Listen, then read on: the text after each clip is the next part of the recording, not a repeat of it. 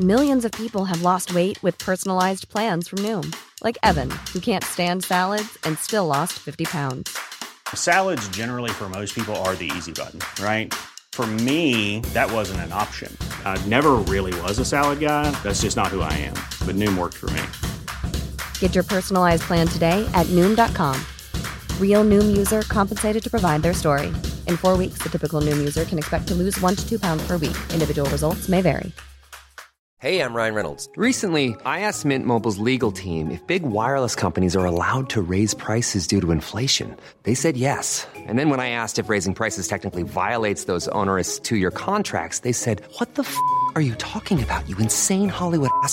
So to recap, we're cutting the price of Mint Unlimited from $30 a month to just $15 a month. Give it a try at mintmobile.com/switch. $45 up front for 3 months plus taxes and fees. Promo rate for new customers for limited time. Unlimited more than 40 gigabytes per month. Slows full terms at mintmobile.com.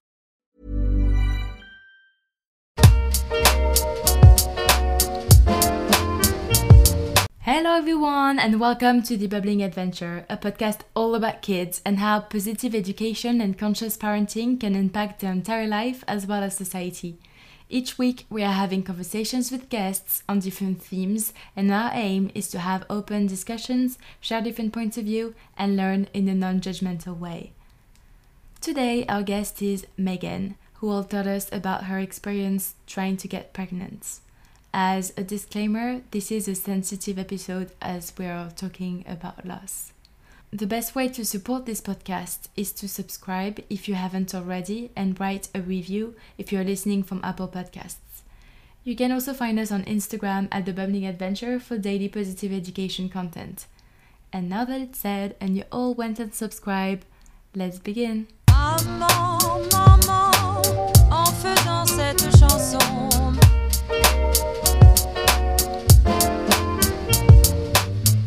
Papa, papa, en faisant cette chanson. Maman, papa, maman, papa. Hi Megan, how are you today? Hi, I'm good, thank you. Yeah, so thank you so much for joining us today. We're very excited to be speaking with you. We've been talking about doing an episode together for quite some time now. Yeah. Could you please introduce yourself before we dive in? So I'm Megan. I'm an occupational therapist. I work in an acute mental health setting. I guess the reason I'm on the podcast today is to talk about pregnancy and pregnancy loss. So in November of 2020, I experienced an ectopic pregnancy. I then actually did get pregnant quite quickly after that, and found out quite early I was pregnant with twins, and I lost one of the twins at about somewhere between 7 and 9 weeks. But I'm now 14 weeks pregnant and have one viable pregnancy at the moment, so fingers crossed. Yes, hopefully, and yeah, I'm sure everything will be fine. So that's a lot in like a little time. Yeah. That's a lot to take. How did you and your husband like take the news? How did you even find out? So the first one, it was quite early on. So I think I was only about just under 6 weeks pregnant. So we found out that I was pregnant on the Friday. And then by the Wednesday, I'd had some bleeding. So I went to get a scan done. And, during that time, they found that the baby was actually situated in the left fallopian tube. And they admitted me to hospital and were going to remove the treatment they wanted to give straight away was to remove my fallopian tube. I wasn't so keen for that, and I didn't feel that was necessary at that time because I wasn't experiencing any pain. I didn't have any particular symptoms of an ectopic pregnancy, and I just felt my instinct at that time was I don't need that treatment because it felt very extreme to me. before I've even had any children, to have a fallopian tube removed, and which does cut your fertility down by about 30%. Wow. That really kind of made me feel quite anxious. I didn't feel I needed that. So the doctors, although I was going against their advice, they were respectful of my decision and agreed that they would keep me in hospital for 48 hours to assess my HCG level, which is your pregnancy hormone. And if that decreased in that 48 hours, it would suggest I was miscarrying naturally. And at that point, you know, they wouldn't need to offer any further treatment. Luckily for me, that was what happened. So whilst it was a really difficult situation, and it was, you know, not what I expected at all when I went for that scan, it was the best outcome given that the pregnancy was ectopic. So I did feel grateful and lucky that I hadn't needed to have my fallopian tube removed. And, you know, again, I was quite lucky that it was the first time that we'd really been trying. So, and although, you know, I'm not taken away from the situation, it was difficult. I think the fact that I'd known I was pregnant for less than a week probably made it a little bit easier. And again, you know, it is still a really difficult situation. And for other women going through that, it doesn't take away from the challenges. But I think personally, I was just trying to see the positives and look at the things, you know, that it could have been worse. And then quite soon after that, probably about 5 or 6 weeks after that, I got pregnant again. And I felt in that pregnancy, I just felt very anxious because I guess the only experience I'd had so far was quite a negative one, and it was quite a scary experience. Of course. So I felt really anxious about it, and I know my husband felt the same, just kind of thinking, is something else going to go wrong?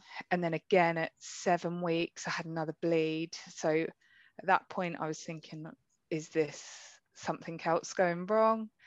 And you know, I think the difficulty with pregnancy is actually a lot of miscarriage symptoms are also things that can be quite normal in pregnancy. So you don't really have a definite answer. You're waiting for those scans or to see a medical professional before you can get that answer. And sometimes that can take a few days, which, you know, isn't that long in the grand scheme of things. But when you're feeling anxious and wanting to know, then it does feel like quite a long time. So at 7 weeks, we went for a scan and found that I was carrying twins. But they found that one was measuring at about a week behind the other, which at that point is actually a really small amount. It's only a few millimeters. So they weren't quite sure. They kind of prepared me that it may be that the bigger twin is just taking all the nutrients and the smaller one won't survive, or it may be that, you know, it'll catch up and things will be fine. So I had to wait another 2 weeks to go back for another scan just to find out. I think that was probably the hardest period, that 2 weeks of waiting. I can imagine. Yeah, so that was quite a challenge. And then when we went back, they had no sign of the second baby, so found that it was like one viable pregnancy at that time. So yeah, and since then we've had more scans. Okay, so you were trying to have a baby with your husband. Yeah. And it's actually great that you managed to sort of stand up for yourself and went against the advice from the doctor. And I think not everyone would be able to do that. So I don't know if it's something that you felt on the moment that you were like, no, that doesn't sound right. Or is it because you have some knowledge already, or how did you make that decision? I think what it is, you know, I work in healthcare. I've worked with lots of different doctors and medical professionals, you know, and for me, I don't, you know, I'm not disrespecting what other professionals do. Everyone has a different style of working.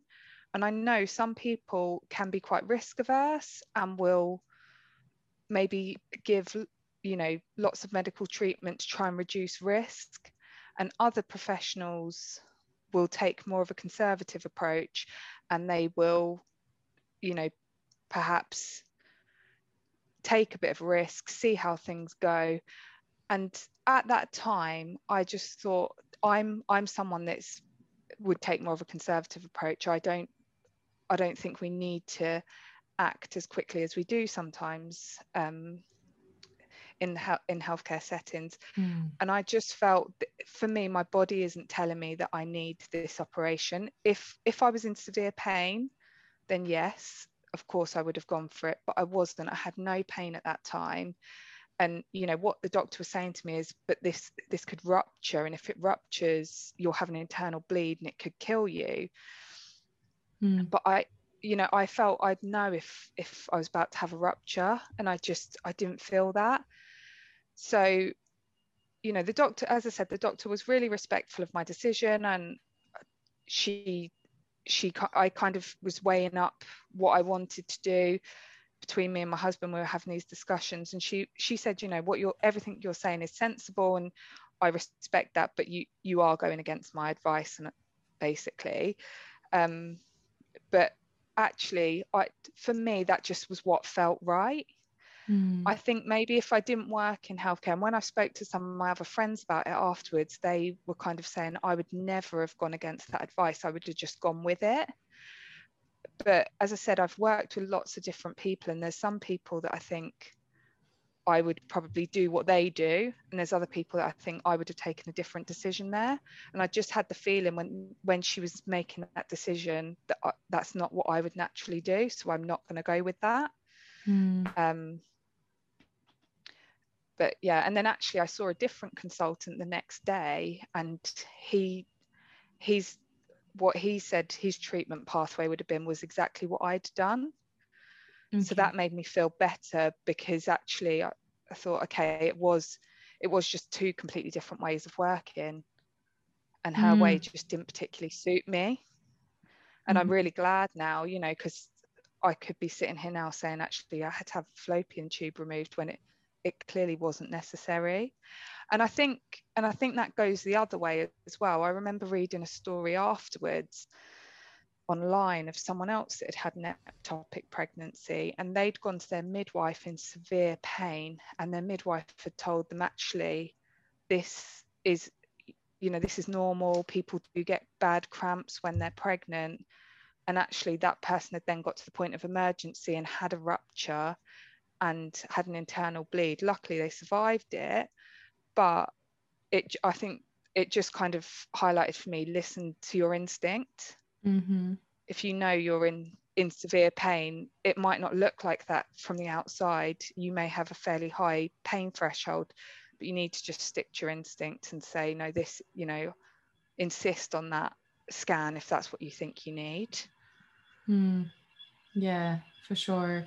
No, it's good. It's good to be aware of that, and know that also you can ask more questions, like how urgent is that? What is the worst thing that can happen if we go through it? If we don't, have the pro and cons. And then, yeah, as you said, you made the decision and took some time to talk about it with your husband, so that you're both okay with the decision. So I think it's important as well to and go ahead.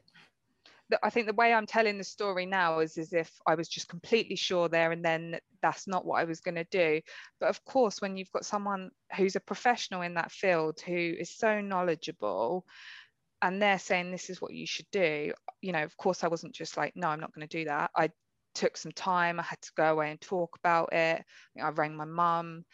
And I was really kind of weighing it up, and I was thinking, am I right to go against this person's advice that obviously knows what she's talking about a lot more than me?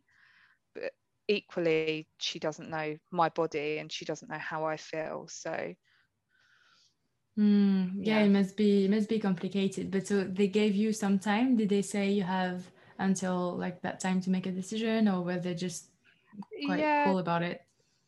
no, I think she said, I'm going to go and see someone else and I'll come back and let Mm. me know, let me know your decision. She gave me the consent forms with all the information on.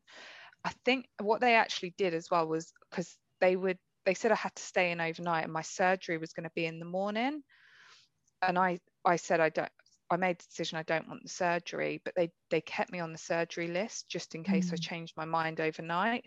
So then I was woken up at like 6 a.m. by the anaesthetist trying to prepare me for surgery. But I said at that point I don't want it. I'd already made that decision.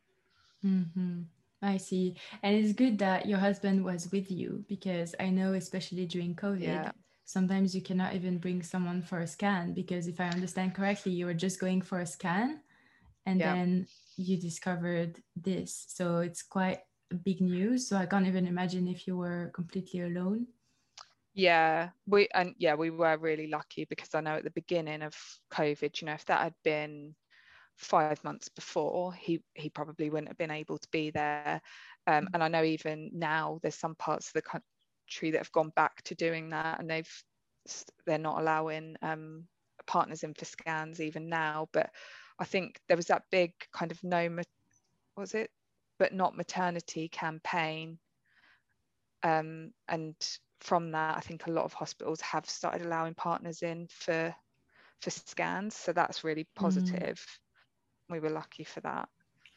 for sure, for sure. And so Yeah. what happened after this first experience? Did you need to get support? Did you got connected? For example, what did they tell you at the hospital? I wasn't really told that much on my discharge. To be honest, I don't know, maybe it would have been slightly different had I been on a different ward. But, as I mentioned, I work in mental health. I work in the same hospital that I was in. Mm, And when I was put on the first ward, which was the gynecology ward, one of my patients ended up in the bed next to me. So I had to be moved to a different ward because obviously I didn't want her to overhear, um, of course. the information and things like that. So I was then moved to, I think, a surgical ward. So I didn't really, I had the consultant came and saw me like every day that I was there, but I didn't, the care wasn't necessarily tailored to what was happening for me at that time. So when I was discharged, I didn't really get any information. I remember I spoke to my GP and she was really sympathetic and she was just asking me, do you need anything else? But I guess, I could have gone looking, I could have looked online. I'm fully capable of doing that. But I just didn't really feel that was necessary for me at that time. Mm-hmm. Um, I guess my way of dealing with it was more distraction. And initially, I remember probably the first day and the day after I was discharged, I was like researching stuff online, looking at other people's stories. And it was actually becoming maybe a bit obsessive and it really wasn't Mm, helpful. And, reading about someone who had an ectopic and then went on to have another one, or then went on to have multiple losses, those are the kind of stories that come up on a lot of these forums because it's people that have had a really hard time and are looking for answers and help, but mm-hmm. it's just not what you really need to read. So yeah, I had to kind of stop myself. And actually also I think I was looking for answers and they're just not there. You're never going to get them. You just need Mm, to kind of be able to draw a line under it and move on. And I think for me, that was probably a lot easier to do because it was at such an early stage.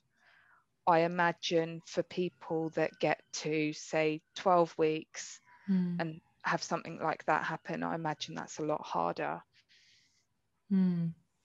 For sure. And so, how are you feeling today? Because right now you're pregnant. Are you sort of announcing it? Are you? Yeah, so I've not done the whole like social media thing. Um, I've told, obviously, I found out at 7 weeks that I was expecting twins. So I told we both told our immediate families and very close friends then. And then we had another scan at 9 weeks where we found out we'd lost one. And my mum was just like dying to tell everyone that I was pregnant. So I said she could tell kind of my aunties and a few other people. And so did my husband's mum. And then, yeah, when we had the 12-week scan, I did start to tell a few of my friends, but I don't know, maybe I felt probably a little bit more cautious than I would have done if this had just been a first pregnancy and really straightforward. Yeah, I get it, because sometimes we say, oh, you have to wait 12 weeks to tell someone, but then equally you're going to need your immediate family if something goes bad. Yeah. Or, you know, I think it's something that we should not forget, is that you're able to tell anyone you want. If you want to tell everyone, it's your call. But then also maybe it's important to tell people that you know they're going to be there if something goes bad or if everything goes well. Like, definitely. And I think what was, you know, during the first pregnancy, because it was so early on, like I said, I'd only found out on the Friday and was admitted to hospital by the Wednesday. We hadn't told anyone yet. So actually I was ringing my family from the hospital to tell them what was happening. And so the second time I was like, I don't want that to happen. I want them to know. And then if anything goes wrong, it's less of a shock, if that makes sense. Then next time I was like, I want them to know as early as possible, because I didn't want to be in that position again. It wouldn't be as much of a shock if things had gone wrong. For sure. So, Yeah, it must have been also, I mean, of course for you it was way worse, but I can imagine if your daughter says, okay, I have to make this very important decision, help me. That must be also a bit like, oh my God, what should I tell her? I can imagine also that, you know, it's quite a big decision to make. And so for you, you're making it for yourself with the help of your husband. But sometimes I can imagine it must be hard to advise people on such matters. So it's also good that you got the support of your family, that they were responsive and, you know, available when you made the call. Yeah. Yeah, no, definitely. I think that was really helpful, kind of, having other people to talk to about it and bounce ideas off as well. Because then it must have been also hard, I can imagine, to announce to, for example, your friends, because you still want to share the news, as in because you need support or you need to, I don't know. But like, if you felt the need to tell your best friends, then it's always a bit tricky. And then so after this experience. No, I think what was difficult as well was the second time round, when, you know, we were telling a few of our close family and friends. It was, you know, I am pregnant again, there's two, but potentially something's going to go wrong with one of them. So even then it was kind of like, it is nice news, but it was quite bittersweet. Of course, I can imagine, for sure. Yeah. And after this first experience, did you decide right away with your husband, like, let's try again? Or did it take some time for you to consider if you wanted to try again or not? It was a bit of a difficult one, because one of the nurses I'd seen, I said to her, you know, no one's really told me what I'm meant to do. Do I have to wait till we conceive again? I'm able to try it? And she said, no, you need to wait 3 months. But then I started looking online and actually found that there was a fairly big research study within the last few years, and they found that you're more likely to have a successful pregnancy if you get pregnant within 3 months after a loss. And I'm sure there's definitely like exemptions to that. If I know, for example, if you've had certain medications after a loss, or possibly if you've had surgery, that might change things. So it is always worth speaking to your doctor and asking them specifically. But this was just kind of more of a general nurse on the wards that didn't, she wasn't specific to gynecology or, you know, an obstetrician service. So that was kind of the advice she gave. But when I looked into this research, I thought, actually, no, it looks like I should be okay. We weren't really actively trying. We just said, if it happens, it happens. After that, and you know, we were really lucky that we fell pregnant very quickly again. I think if anything had gone wrong again with that one, I probably wouldn't. I remember saying at the time, I can't put myself through this again in such a short period of time. I'd have needed to wait, I think. Yeah. But at that heal. time, it felt okay. You know, I felt like we could manage that. Yeah. I can understand. Yeah. Well, so far, positive news. It's like, congratulations. It's Thanks. amazing. And yeah, it's gonna be, as in, it's true that it must take a little bit of the happiness then to, you know, even as you said in the announcement, it's a bit bittersweet. So this is the way it is, sadly, but still, congratulations. And Thanks. yeah. Is Yeah. there any advice that you would like to share? I guess the main things are kind of trust your instinct. You know, if things are, I guess it's hard to trust your instinct sometimes if you're feeling quite anxious, because sometimes it's hard to work out what is anxiety and what is your instinct. But do try and trust your instinct as much as possible. I think as well, just allow yourself to feel how you feel. Don't think, oh, you know, I'm overreacting, or I'm feeling sorry for myself. It's how you feel is acceptable. It's okay, and everyone will feel different in certain situations. There's nothing wrong with that. I know when, you know, particularly, I think I really struggled when we found out that we'd lost the twin, and I kept saying to myself, I kind of felt that I was being selfish and I shouldn't feel like that because I still had one that was okay. No, yeah. No, you But should feel actually, the way you feel, yeah. yeah, you know, and I think it's okay to grieve that and to recognize that, you know, that was a really hard time, and we'd had sort of these 2 weeks of hoping that things were going to be okay. So when they weren't, I think that was a real challenge. And I think you've just got to allow yourself to feel how you feel. And I think for other people as well, sometimes people they're trying to be kind, and there's no malice in it whatsoever, but they'll try and like look at the bright side of things. And sometimes you need to just be able to go, do you know what, this is actually a really shit situation, and I don't want to look at the bright side of it right now, and that's okay too. Yes, and 2 weeks is so long when you're waiting to know. It's huge, really, when you're waiting for something. 2 weeks, it feels like forever. So it must have been very challenging, for sure. And even, yeah, also you need some time to grieve, to even understand how you feel, and then not dismiss your feelings, because then they might come back in a different form sometime after. So yeah.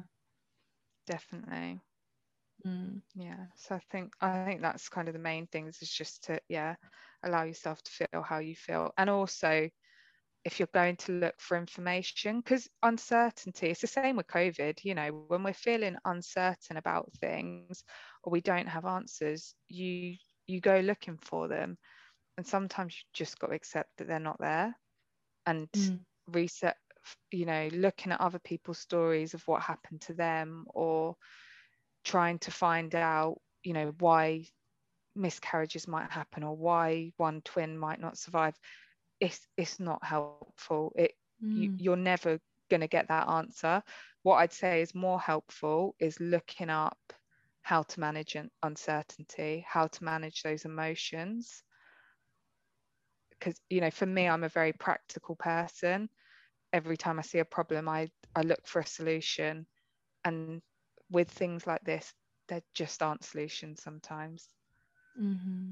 Yeah, for sure. And everybody also is very different, and you don't know how, yeah, I mean, you don't know how one will react in your body and things like that. So it's, yeah, it must be very tough to be looking for answers and not finding any. So yeah, I mean, thank you so much for sharing your story. You've been brave enough to go through this and then talking about it in such a small amount of time. So thank you so much. It's very helpful to understand. No worries. Thank you for having me, and thank you for, you know, raising awareness about these kind of issues. I think it's really important. Yes, of course. Thank you so much, Megan. Thank you so much for listening. Feel free to share if you think it might be helpful to someone you know. If you enjoyed this episode, then please make sure to write a review if you're listening on Apple Podcasts and subscribe if you haven't already. That's it for me. See you soon with the next episode, and in the meantime, have a lovely day.